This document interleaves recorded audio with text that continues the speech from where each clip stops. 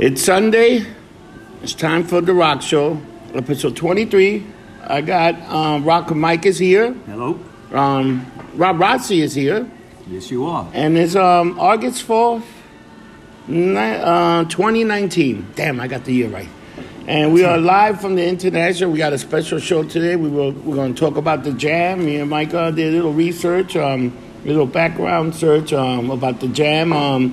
And I also would like to give a shout out to the Banana Show. They put us on the page, Zachary and his boy Andrew. I also want to give a big shout out to Loss. He got we're going to have his show on his network pretty soon. I'm talking to him. I got to load up some shows. I got over 150 shows, so we could do whatever, put whatever.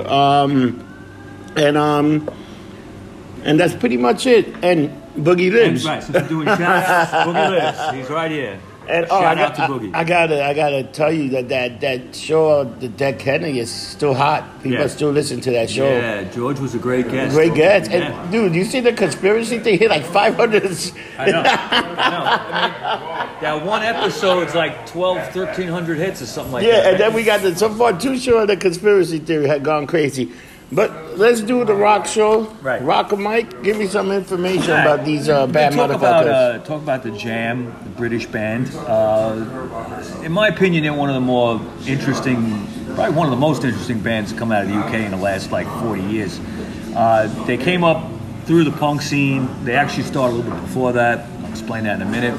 But they were really just way more than what was going on in that scene. Oh, they were like totally different. Like they were like, you know what? They got a lot of influence from Motown. They got influence from like the Who. Mm-hmm. So they were very influential by a lot of these guys. They didn't give a fuck, basically, as far as people talking that down. Yeah. But let me give you a little background here. A guy named Sean Egan wrote a book about the Jam, and it's a great quote. It says. This is a quote from Egan. He says, "They took social protest and cultural authenticity to the top of the charts." Yep. And if you break that statement down, I mean, the social protest, they had songs about that. What's that? Well, I got the same thing here about them. The social. We're getting some of the same sources, but that biographer who wrote that book, Sean Egan, and if you break that down, you know, a lot of the songs were about social protest and cultural authenticity. What I mean by cultural authenticity is like, you know, they were very British. Oh yeah, they were super British. In the same way that like the Kinks were, and a bunch of other bands. And I think that bands that are like very British don't make it here. Yeah. Okay, for some reason. All right, they seem like the bands that are, you know, almost it's almost like a foreign language or a foreign country. You know, it just doesn't resonate here as much as some of the other British bands that are like less British. Yeah. Anyway, they had 18 consecutive top 40 singles in the UK that's between impressive. 77 and 82. That's very impressive. 4 number ones in those years. What were the number ones? I had a list. Well, I got the as we go. I'll bring them up. Because it was crazy. They were like I don't really consider them like punk either. They were more to me like because they had long songs. They were more like rock and rock and roll. They were mods. They were R&B fans. They were punk fans. They were kind of like a mishmash of all these things. Yeah. And really, Weller's just his songwriting ability was fantastic. I mean, to me, out of England, probably the best songwriters in the last 50 years is like Ray Davies, Paul Weller, Nick Lowe. Yep. Okay. And you include the Stones with that, Jagger and Richards. You remember, but like mainly, you know, the Kinks and Weller are just like amazing. Yeah, they were like, fuck this. But what a lot of people don't realize is Paul Weller was playing music before anybody in that punk scene. The band actually started in 72. Yeah. A good 4 or 5 years before the punk scene really had taken off. And they were playing, at the time he was playing bass and being lead vocals. And he had different lineups with him. Yeah, they were called the Jam. Yeah, but they were all different lineups.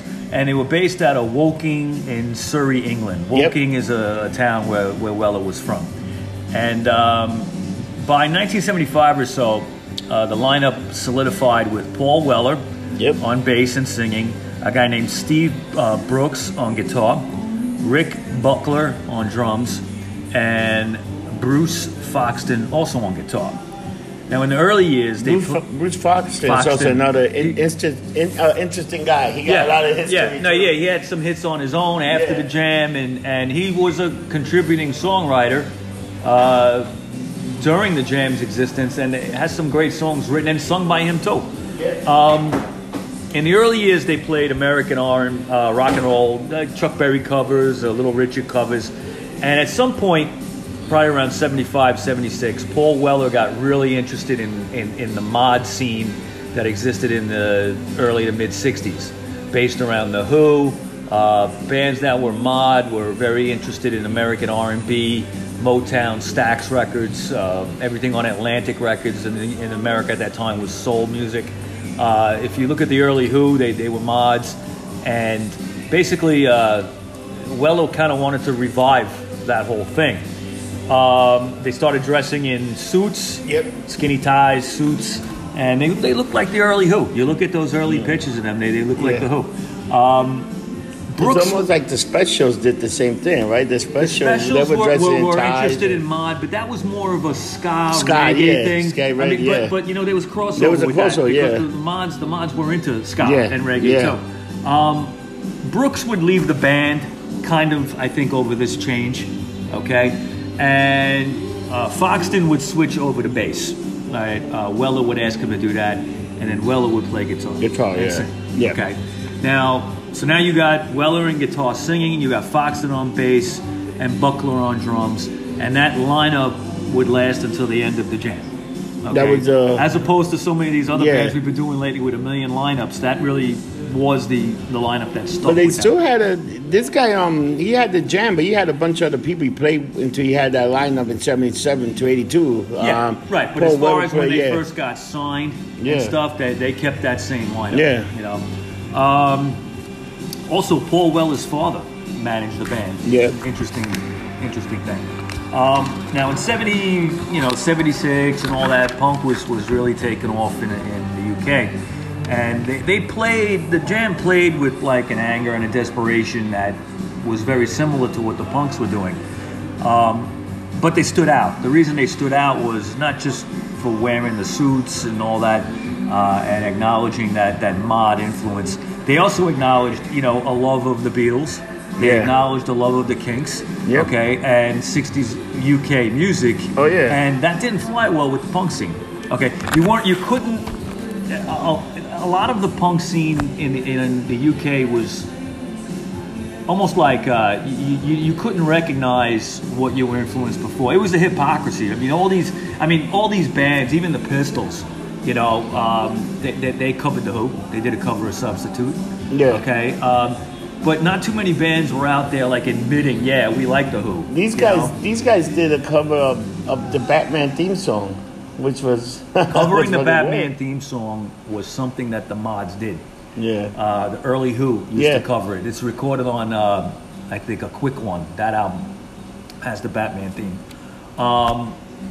Another band, I'll mention in passing, that was kind of similar to the Jam in admitting that they loved that kind of music was Generation X. Generation X. Billy Idol caught a lot of shit for admitting that they liked the Who. They lost a lot of like street cred. But what was wrong with the Who? Nothing. The early Who is the roots of punk. If you listen to it. But at the time, you just couldn't admit it because they were trying to forge something new, I guess, and I don't know. I think it's kind of hypocritical, but in hindsight, you say that. But at the time, let me ask you a question. Let's say if you're a band in the UK, you can have a really good career without ever coming to the States. Yes or no? The Jam pretty much did. They didn't have much American access at all. I know, but ain't that like incredible? You don't really need to go out of you can just stay in the UK and still make #1 album, top 40 albums. Well, first of all, I think most UK bands want to make it here. Of course you want to make it here, but you also, you don't really have to make it. No. It's the same thing like Blondie, when she went to the UK and became a rock star. They went to Australia and got big. I guess it depends on you know what you're looking to do. They pretty much stuck around in the UK. They did tour America. Oh yeah. But they never really got big yet. But let me get into that after. Early '77, Polydor Records picks them up. Yep. Okay, that was a big deal. And in April '77, they put out their first single, "In the City." That's a great album. I love that song. I love that song. And it got to number 40 in the UK charts. Yep. Okay, so they were already right off the bat, first single, top 40. Top 40, yeah. All right. So they had success. Like, Yeah, right well, they away. were that good. You know, they were that good. They'd already been around for 5 fucking years. So if you're around for 5 years and people see Yeah. And remember, the UK is not that big. So you might be in Manchester, but you know what's going on down in London. Yeah. Okay. So, and if you're known as a great live act, which they were. Yeah. Okay. You have that reputation. Now you got a single out. People are going to be Let me tell you, I seen some footage of them live, and the energy and they were electrifying. They just went. They were like in those early years. They were right to be lumped in with the punk scene because it was high energy, but they still wrote. They were different. I don't think they were punk. My thing is, I wouldn't even put. Even though they called them a punk rock or whatever, they were more like they were like their own thing. They were more like they were the jam. They were like a jam band. Right. It was just there's a bunch of guys just let's go here jam, rock it out. And I always like bands like that you can't quite categorize. Motorhead's another one. Motorhead's like that too. You can't quite categorize. Are they punk? Are they metal? But what did they? We're rock and roll. He never called himself. He never called himself. The jam he never called is the himself same. punk. He never called himself metal. No. He said we're Motorhead and we're rock and roll. What can you say about that? If anything, he said I just play Buddy Holly songs. Yeah, which is funny, but it's true. May 1st of that year, '77, they would come out with their self-titled album, The Jam, and there was punk songs on there, but there was also old R&B hits like Larry Williams' "Slow Down." Yeah, "Slow Down." And that was a song that the Beatles had covered. Yeah, the Beatles. And they did a great version of it. They did a great the theme version. to Batman, like we just talked about. Yeah. And in the originals on that album, you could hear a lot of '60s rock and R&B influences. It's you can hear a lot of the Who. A lot of the Who, right? And they had no qualms with just saying, yeah, we love the Beatles. I mean, in the context, that was taking a big risk in what they were saying. The lyrics were also political. Yeah. Okay. Oh, In the City was basically a song about. I mean, there's mentions of police brutality and stuff like that going on. There was a song called "Time for Truth," which talked about the decline of the British Empire. Yeah. Now that was an interesting twist with them because it kind of showed them as pro-British when. A lot of the punks were like, fuck the Queen. Yeah, okay? fuck the Queen. And they used to perform with the Union Jack behind them, which got them labeled as a conservative band. I don't think they really were that much, but somewhat. I don't think they were conservative at all. I don't think, know what, they sang a lot of political things. But they talked about both sides. They got songs about socialism. But they also didn't push it. It wasn't their agenda. They just were just singing song about it. They weren't they wrote, some of their songs they wrote were almost like protest songs. Yeah. And that's fine. I don't think they really picked a side, but you know how people are. They just sang about it. They just sang about it. Yeah.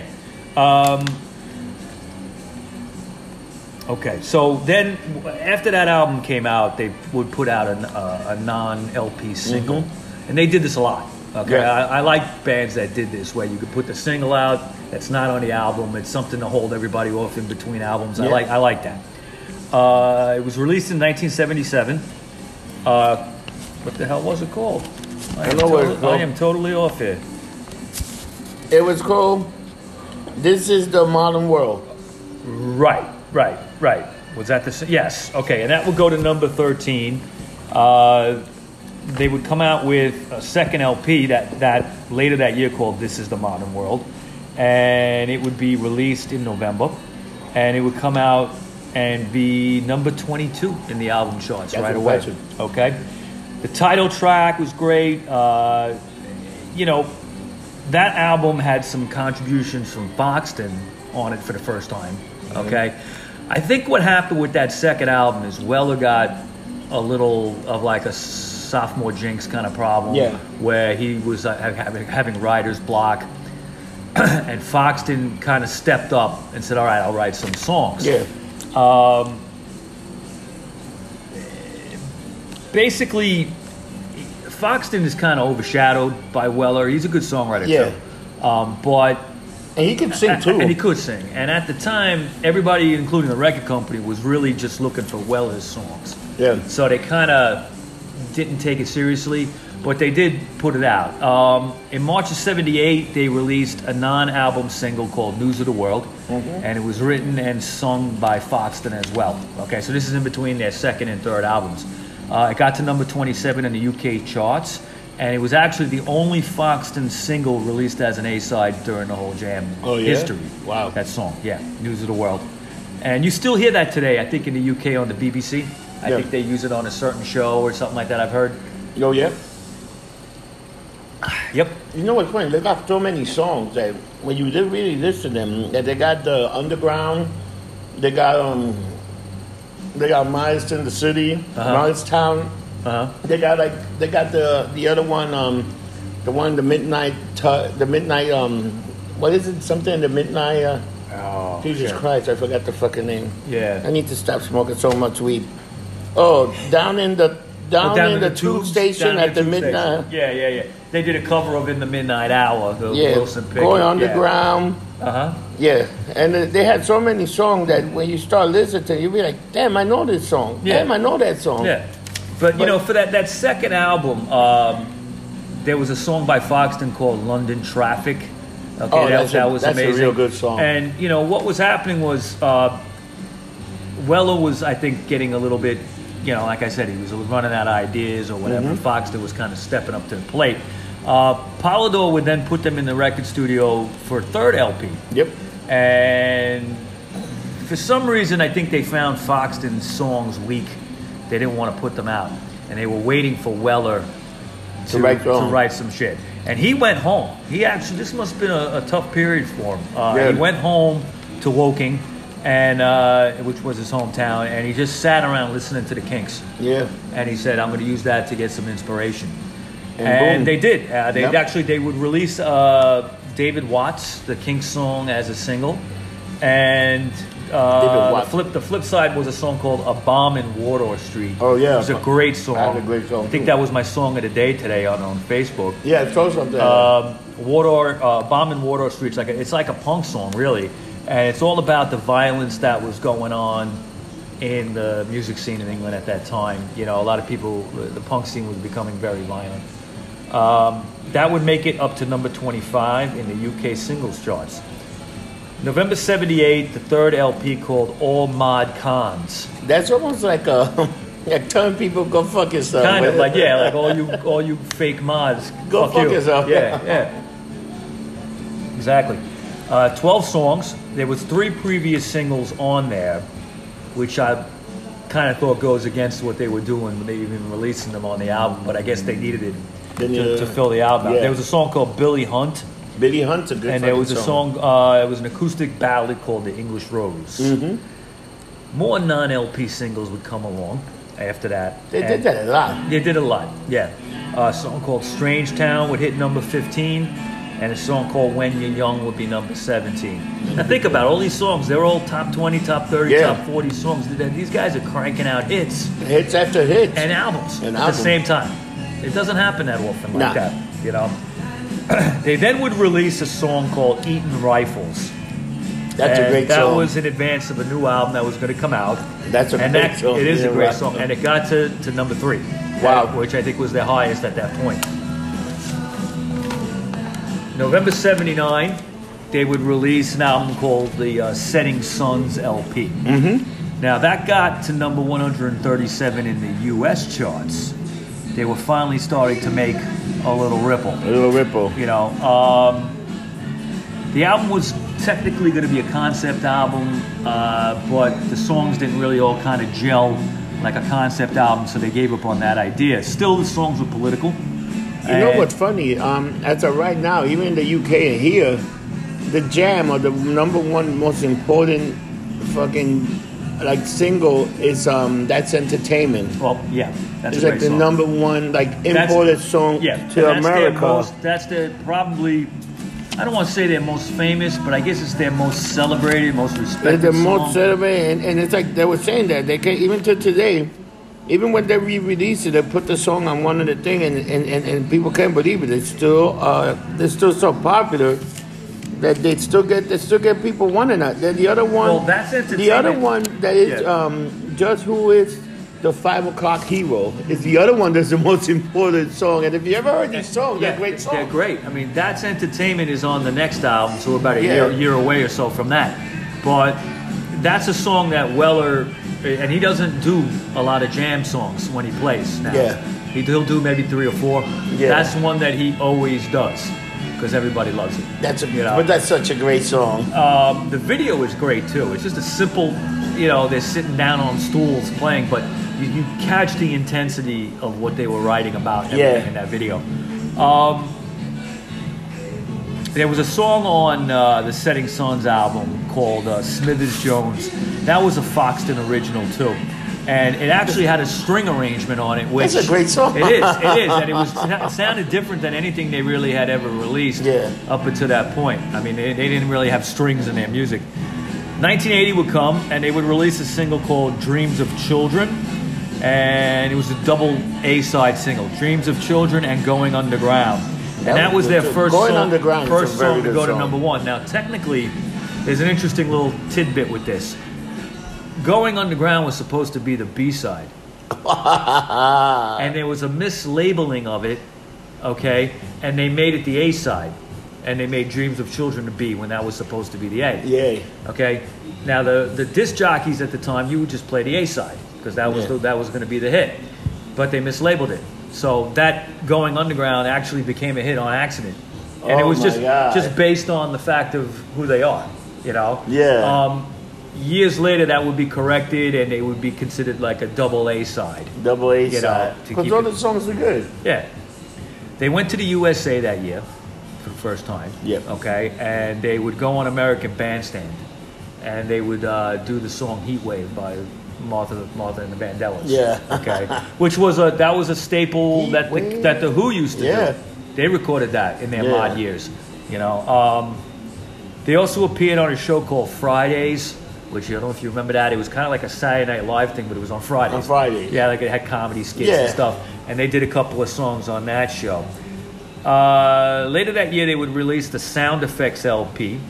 And Weller, right off the bat, he said, if you're hearing the Beatles in this album, you're right. Yeah. Because we love the Beatles, especially the Revolver album.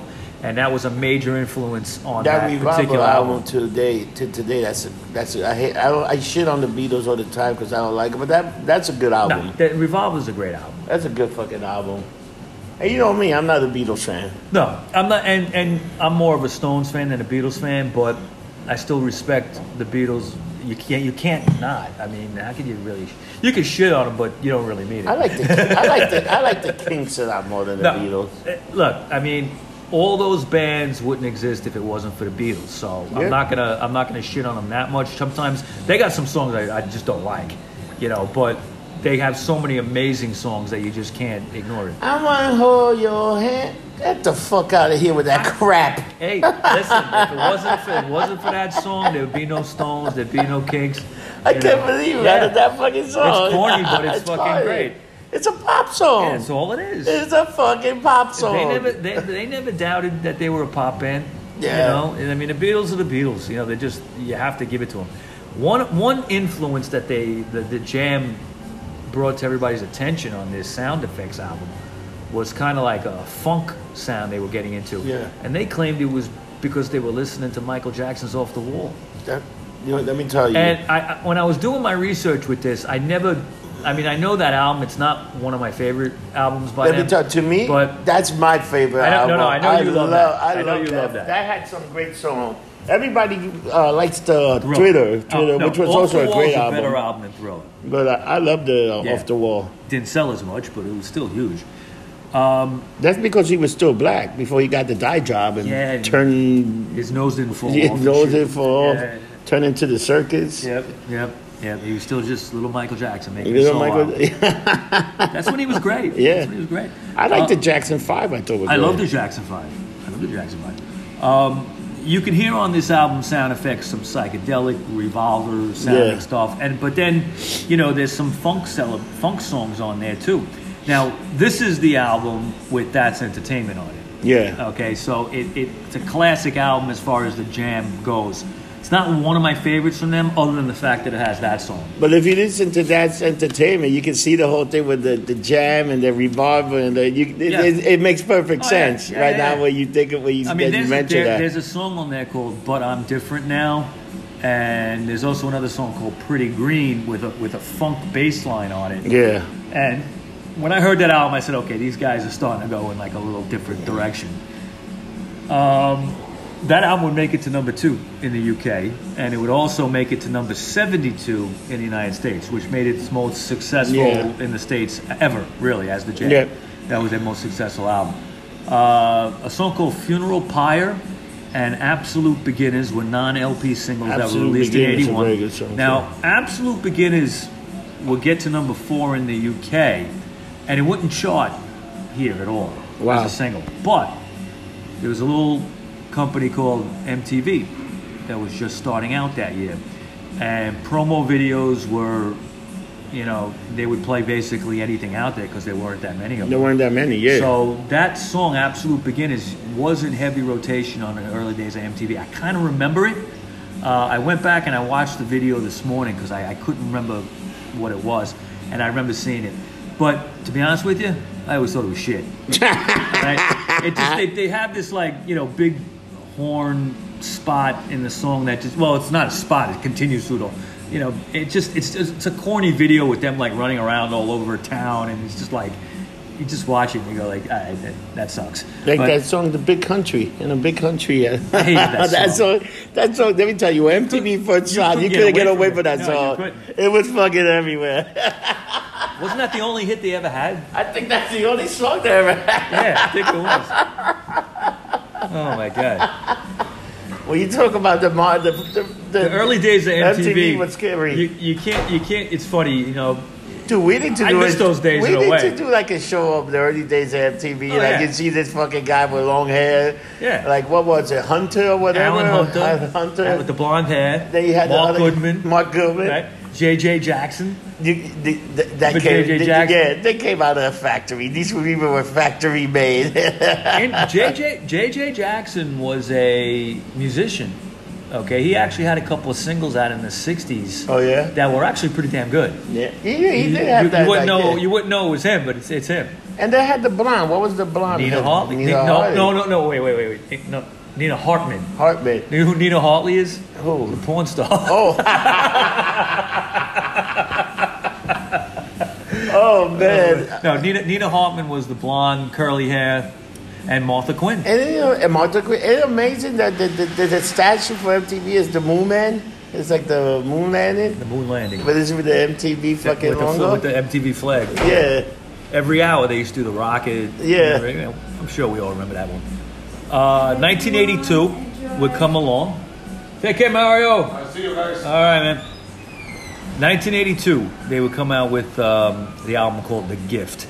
And this would be the last studio LP by the band. Yep. It would make it to number 1 in the UK charts and number 16 in the Billboard USA charts. That's the highest. That's pretty good. Yeah, that was their highest ever. Yeah.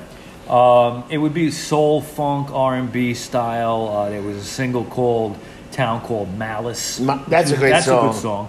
And a song called "The Bitterest Pill." "Beat Surrender." Beat Surrender is a very funny song. Paul Weller doesn't sing that. There's a girl singer named what the hell was her name? Tracy Young. Yeah. Okay, Tracy Young was like a British pop singer that they brought in to sing on that, and he would use her later on after the. For some reason, every time you say Tracy Young, I just thinking of Tracy Lords. Because we talked about porn, so now you're right. Now your head's over there. My head's over there. Oh shit! You'll be whipping out some videotapes today, right? Oh man, we do a whole show on old school porn star. Debbie does that. Yep. Ron Jeremy, the hedgehog. The hedgehog. Right.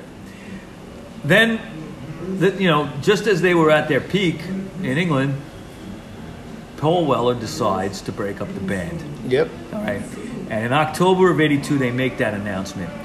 It came as a total shock to the other two guys in the band. And basically, Weller's attitude was, I want to go out at a peak. I don't want us to go off a cliff. We're going to leave your what? That's not a bad thing. They left on top. But Foxton and Buckler wanted to continue, all right? Obviously, they couldn't without Weller. And the band would do some live shows, okay? They would sell out Wembley. I think 5 nights they would do, and the tickets would be sold out in 20 minutes after they were announced. They did a couple more live shows. They ended up releasing a live album towards the end. They're based on the end of the band called Dig the New Breed. Polydor would release a 16-track album in 1983 of all their singles. It did so well it caused the singles to go back on the charts. That's incredible. I mean, that's how popular this band was. Yeah. Okay. Sadly, because of the way Weller broke up the band, Foxton wouldn't talk to him for 20 years. Oh, shit. Okay. They had a total falling out over this. From '83 to '89, Weller, who, he was saying he wanted to go on to other things. But he ended up making another band, a Coach or something, didn't he do? The Style Council. The Style Council. Yeah, that's what I was going to say. Yeah. From '83 to '89, he had a band called the Style Council, which I never heard anything from that. I have. It's just new wave, keyboard-driven kind of stuff. Nothing really interesting. He's a good songwriter. His lyrics are great. If I heard, what song do you think I would know from them? What's the song that they sing from the Style Council? I really don't. I can't remember the names. I can remember the way they looked.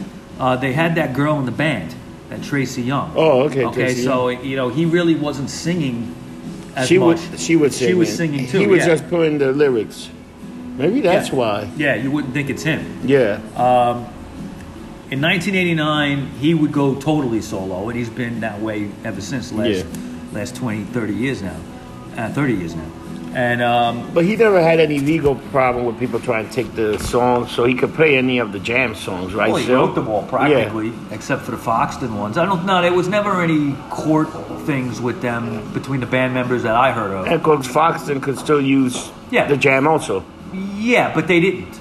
They didn't go out as the Jam. Okay, Weller didn't go out as the Jam. Foxton didn't go out as the Jam, and Buckler didn't do it either. The drummer. But in '83, Foxton started working with Jake Burns and Dolphin Taylor, two guys from the Irish punk band Stiff Little Fingers. Yeah, which is one of my favorite punk bands. They had a single called "Freak," and that came out in July of '83. And it went to number 23 on the UK charts, and they did a clip on Top of the Pops. It's a cool little clip. I was watching it earlier. It's an okay song. I mean, it doesn't sound like Stiff Little Fingers. Doesn't really sound like the Jam either. It's kind of like its own little thing. He would come out with a solo album not too long after that called Touch Sensitive, and there'd be some singles and stuff released. He actually, in 1990 to 2006, Foxton would actually be in Stiff Little Fingers. He joined the band, okay, until he decided to hang it up in 2006. Buckler, the drummer, okay, he started a band called Time UK. They released about 3 singles, and then Buckler and Foxton released a single under the name of a band called Sharp in 1986, and they had a song called Entertain Me. So, 2006, Weller's been playing for close to 20 years solo at this point. Him and Foxton reconciled. And supposedly they met backstage and everybody was watching, kind of like their friends were like, what's going to happen? And the next thing, they're hugging each other. So they reconciled. Weller would be coming out with an album called Wake Up the Nation in 2010. And he asked Foxton to contribute on 2 songs, which he did. And they actually went on stage together when Weller played the Albert Hall in England. And it was the first time they'd been on stage in years and years. And that must have felt good. Yeah, but Foxton said there will never be a Jam reunion. It's never going to happen. And that's where we're at now. Weller still performs. Not as much as usual, but he's still out there. But they had some not too long ago. They also released some other albums, The Jam, the Back in the Room, and Smash the Clock. These are Jam's albums that came later Are they? on. I don't think they're real Jam albums. I don't know about that. He said there wasn't going to be a reunion. I could be wrong. But they don't have. Could have missed that. Weller's not on this. Well, if Weller's not on it, then it's pretty much Bruce and I think. Surprised Weller let him do it. Yeah, so they did something. I've never like heard that. those albums. I didn't know. If you look them up, they got them. I was looking it up, and there also a lot of reissues. Yeah, and 1 or 2 new songs. Oh yeah. They would come and out of the greatest hits. Did some help and did some backing in one of them, and that's they help each other out. Yeah. I mean, these guys work great together. It's just, I think that there was just still a lot of resentment probably from Weller breaking the band up in the first place. But they didn't break up because they had drug abuse. They didn't break up nothing. They just Weller just say fuck it. He just said we're going to go out on top. I mean, this has happened. Other bands have done this, but it came as a shock to the other guys because I heard that they were going to have a band meeting or something, and they were supposed to talk about something else, and all of a sudden he just announces that out of the blue, But he didn't want to be. You wanted to kind of like see what he could do different, Do you think maybe that had something to do with the studio? Maybe pushing their hands. You guys are doing. Well, it's not like he went. No, it's not like he went out solo. He started another band. Yeah. So I don't think it was the studio pulling Weller away. They had a good thing with the Jam. They weren't going to do that. I mean, they were selling millions of records just the way they were. Yeah, so that's still bugged out. Like they just, hey, all right, we're done. It's like holy shit. I mean, labels do that. I mean, it happened with Queen. They wanted to pull Freddie Mercury away. Oh yeah, make him a solo. It happened in the Ramones. I mean, when Phil Spector met with Joey, he wanted Joey to do a solo album. He didn't want the rest of the band. Yeah. So that's. Yeah, I mean, Joey almost joined Van Halen. That would have been great. Eddie Van Halen was considering asking him to join after David Lee Roth left. Imagine that. That would have been fucking fantastic. I don't know. That would have been just weird. Let me tell you. You know what the problem is? When Van Halen broke up, when David Lee Roth left, I think Van Halen was sober. Oh yeah, Sammy Hagar sucks. But he was like, no, he sucks. He was like that whole Van Halen era with Sammy Hagar. He was like a girl. Disaster. And then didn't they finally get back together and they had the lead singer for In Excess? Oh, for a minute. Yeah. Or Extreme or whatever. That band was called. That guy sucked. Oh, yeah. That was a bag of shit. One album, right? To the point that they brought back David. They had to bring David Lee Roth back. Well, it took years before they brought it. But David Lee Roth had a great solo album, I thought. He had some good songs on there. Well, what's funny is he bitched about the 1984 album having too much keyboards on it, right? David Lee Roth, the Jump and all that, right? And then, great. He bitched about it. He said, "Oh, that's one of the reasons I'm leaving. I don't want to be in a keyboard band." But then when you listen to his fucking solo album, there's no keyboards are on it. It's like, okay, you're an idiot. Actually, David Lee Roth's a character. I mean, the guy went up to the Bronx and became a paramedic for a while. Yeah. I mean, was that nuts? Was that nuts? Oh my God! So what else you got? What we got? Album of the week. It's going to be 3 albums of the week. Holy shit! 3 albums. Okay, and the reason I say it's going to be 3 albums because it's going to be the first 3 Jam albums. All right. In the City, This Is the Modern World, and All Mod Cons. That's all you need from this band. And here's where I shit on the Jam for a minute. All right. I feel that those 3 albums is representative of what the Jam were. The last 3 albums, studio albums, or maybe something else, something that they were experimenting. I don't find it as interesting. Okay, That's Entertainment is on the 4th album. Great song. They got high spots. Okay, on those last 3. But if you want to know the Jam, it's the first 3. The first 3. That's my opinion.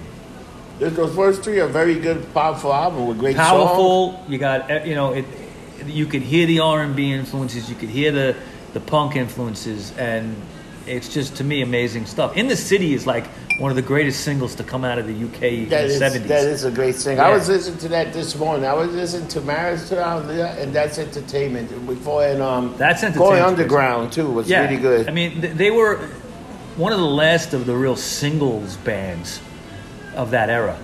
not too many. Singles have gone by the way of the dodo bird. It's extinct. But singles no one gives a shit about. But then they were doing something interesting between the non-LP singles and a few that ended up on the album. They're all good songs. You know what the problem is now? You got too much. You can just grab something. Like you could grab a whole album. You can release a single and people can get it online right away. It's not like it used to be. Today. It's not like it used to be. You would release the single like nobody could touch it. It'll be on the radio. You hear it on the radio. You hear it's coming. You had to wait for it to be released. Yeah. Now people get it like instantaneous. Whoa, here's a new single. That's the culture today. Boom, a new single. Here's another new single. It's like, what the fuck? Yeah, and half of this shit. They saturate you with mediocre music today. Really, that's what they do. Yeah. They saturate you with mediocre music, hoping that these songs are big hits. I don't know. Nobody buys CDs, so there's really no record sales anymore. No, it's digital it's all sales, about download sales. I don't even know. How do they figure out sales today? Don't they take into consideration the downloads, right? It's not just sales of CDs and stuff. It's the downloads. So do they include things like, the jukeboxes? No. I mean, But the only way you can do that, because now with the jukebox, you got a lot of jukebox that you can download a song. Maybe they do have a tracking. This guy got downloaded a lot. Was downloaded a lot. Yeah. Like if you go to Coyote the other day, they got a download jukebox, and to fucking shit the download, there used to be a country bar. Now I don't know what the hell it is. You never know what you're going to hear. Because now they play whatever the hell they want. Because they got before, where they had like a jukebox. I remember going there when it was just country music in there. Yeah. It was like going to the Patriot or something like that. Or even like going to Doc Hollidays. Doc Hollidays is a lot of country, country music, and it's good, but they also got a lot of rock and roll. It's not just country, you know? Yeah, they got both. They got both. They got a good mixture. One other thing I want to plug today, and I'm going to plug this every time it comes out, is the new Ugly Things magazine was just released, issue number 51. Ugly Things is like the best music magazine out there now. They've been around for a long time. But Mike Stacks, the guy who's in charge, he's been putting them out, I think, about 3 a year, where it used to be a little less than that.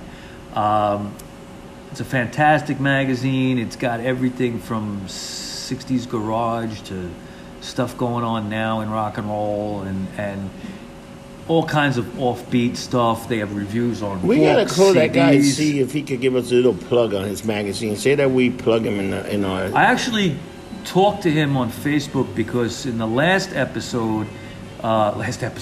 issue, there's a section every month where it's like gone but not forgotten, people that died, and they mentioned Rick Rivets. Oh you did say that. Yeah, and I thanked him after, and he was like, "Oh, no problem," and everything, So maybe we can just reach out to him. Give us a little plug or something, or maybe call him and have him on the show or whatever. Yeah, no, he's a very cool guy. I've never met him. I don't even know what he looks like, but he's just a very cool guy, just for what he does, keeping this music alive. In print form, and you could read it. I mean, I always go right to the reviews. That's the first thing I look every issue. What's out there? What's the new releases? Because there's nothing advertising this stuff today. It's hard to find. 2 shows coming up. We got one this week. The Stray Cats are playing Pier 17 on Tuesday. Wow. The 6th. And there are still tickets available, I believe. Then we got Social Distortion. August 25th. It's getting closer. 3 weeks from today. And I got to plug in our next 2 shows. A 2-parter David Bowie show. Yeah. Next week, which is the 11th, will be the first part. And then the second one will be the 18th. And birthday? That's my birthday party. So we'll finish up Bowie and get lumped up after that. Yeah. Everybody come down. The party will be from 1 to 4 at the International for my 50th birthday. Try to make it, get you lumped up. That's all I got, buddy. That's all you got? Next week is David Bowie for 2 weeks. And after that, we're also going to do a Social D show. The day of the show, because we're going to that show. Yeah. We'll do a nice history of Social Distortion, one of the best bands ever, as far as I'm concerned. They're great. They're fucking great. So, people, remember, don't get drunk, get lumped up.